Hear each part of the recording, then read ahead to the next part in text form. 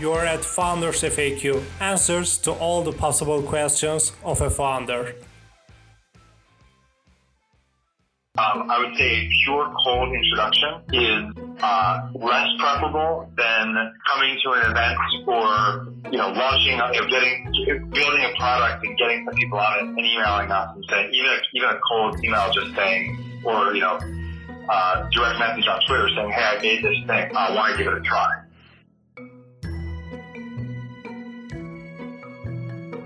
Welcome to Founders FAQ. Today, my guest is Hartman. Matt is a partner at Betaworks Ventures based in New York City. Matt started his career building the technology platform for a travel crop company acquired by CBRE before joining Hot Potato, which is acquired by Facebook. He co-founded Refurboost, a profitable B2B company in the real estate and social media space.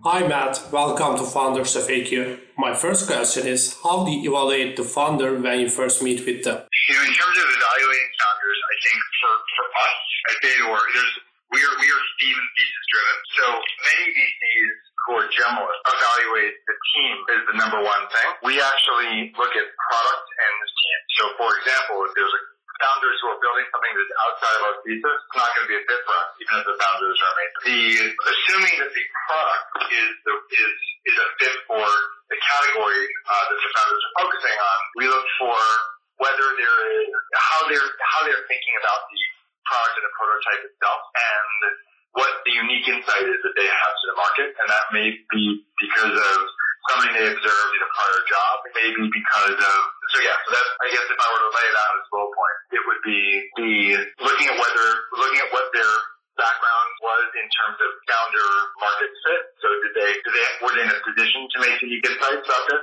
whatever the product is they're working on. The second is to actually hear how they talk about the problem they're solving and whether they're bringing those unique insights to the problem. I would say those are probably the two biggest things that we look for. And then third is the ability to build a product. So most of the time for us, what we're investing in as the frontier of tech our ability tends to be product focused, tech product focused. And so usually there is something they already built. So they sort of start to show that they can build whatever the thing is they're working on. And in that point, how do you assess the founder's product relatedness? It's less about the person being more likely in a broad sense of that category. It's more about what the problem is they're solving and whether they've and the insight that they have and whether they were in a position to uniquely observe that problem. And then secondly, probably more importantly, whether there are unique insights baked into the product.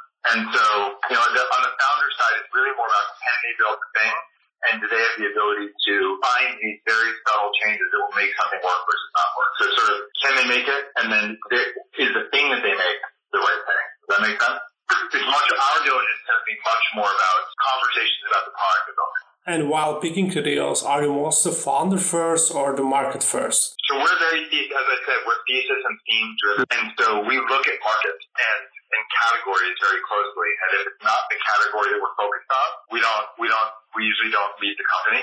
So, for example, if there's a company building, if they're going after the consumer mattress industry, that's not at the intersection of frontier tech, of frontier tech and consumer.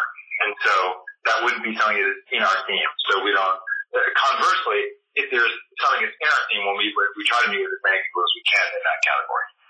And I know you have early stage programs to apply to Betaworks. And how do you meet with teams and do warm intros or such kind of crystal clear blurbs? So we have two ways that we meet companies. One is they come pitch us as VC, and the typical kind of getting a meeting. Second way is that we run very early stage programs that we call camp. They're an in-residence program where people come work out of our office.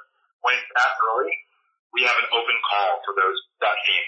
So for example, when we were focused on conversational software, we did an open call and we look at every application that comes in. We ask people to share the product because that's our main diligence point. So that in that case, we just look at anybody who applies that. It's usually anywhere between a few hundred in that range. In more generally, when we get an intro, the most important thing to us is whether there's an early tech product. And if we look at our cold emails, I would say a pure cold introduction is less preferable than coming to an event or launching, building a product and getting some people on it and emailing us and saying, even a cold email just saying, or direct message on Twitter saying, "Hey, I made this thing. I want to give it a try." Those are good when and then kind of getting more warm. If someone sends an email and it's an investor that we know who is invested, maybe at the earliest stage, maybe an angel investor, that's also a good intro. But because we're so focused on product, I think we have a way to narrow the scope. It's not only referrals. So we important us to try to see all the things that are in that category. I know you're joining companies in a really early stage, but I would like to know, how do you evaluate the companies in pre-revenue and post-revenue stage? So we're getting involved so early that typically the way that we divide companies is not necessarily by pre and post revenue, although that does matter. Many of the companies we invest in don't have revenue for a long time. And so we're less focused on revenue and more focused on evaluating companies that are building in interfaces that are established and matured categories. An example of that is an iOS app. The iPhone has been out for over a decade. And so building an iOS app today and getting distribution, marketing it's more expensive and hard. Building it's a little bit easier, so there's more competition. And so the threshold for success for us, what we look for in terms of traction is greater. So we look for a product that's already out there because they're easier to build, some unique path to user acquisition. So usually some people who are already on the app. And then we look very closely at retention and at organic growth. So that's what we look at for companies that I would say are in mature categories, like an iPhone app. Conversely, when we look at something that is a newer interface, so for example, using in synthetic media, the technology and the algorithms are actually still required. You need real engineers to be able to create things like deepfake detection and be sort of more engineering-driven solutions. What we care more about there is traction on product. Does it actually work versus being focused on whether there are customers yet? So when it's a brand new sort of tech, when the tech is the most important thing, we look for tech traction. And when it's in a more established interface, we look for consumer traction.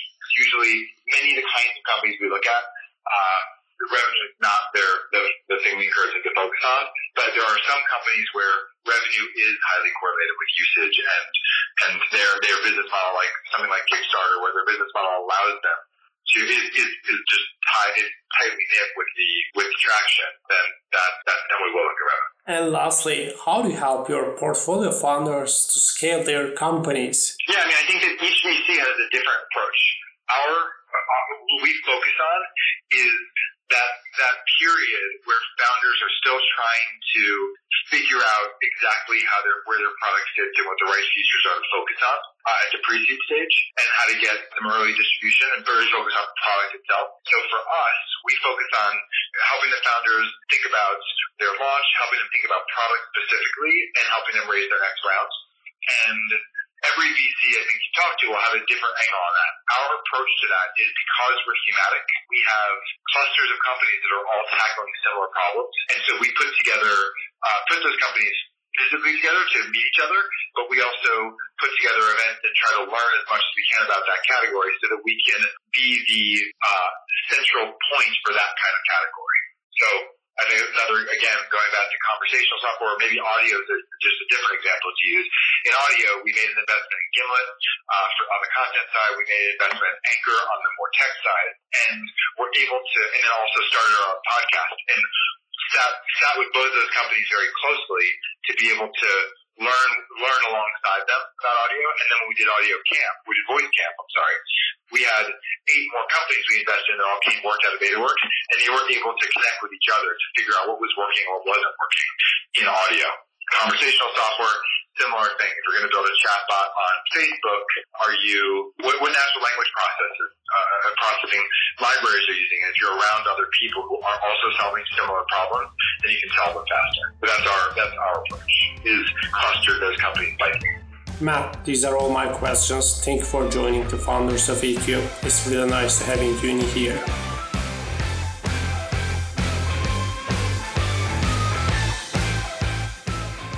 By the way, Founders FAQ is in pre-order and it covers the answers to all the possible questions of a founder in a startup journey, whether revealing life-saving principles for the startup survival path, building A+ teams, creating an evolving machine, setting up a neat culture, or interpreting the true path for the fundraising. You can pre-order it from foundersfaq.com and you can follow us on Instagram, Twitter, YouTube, and Facebook.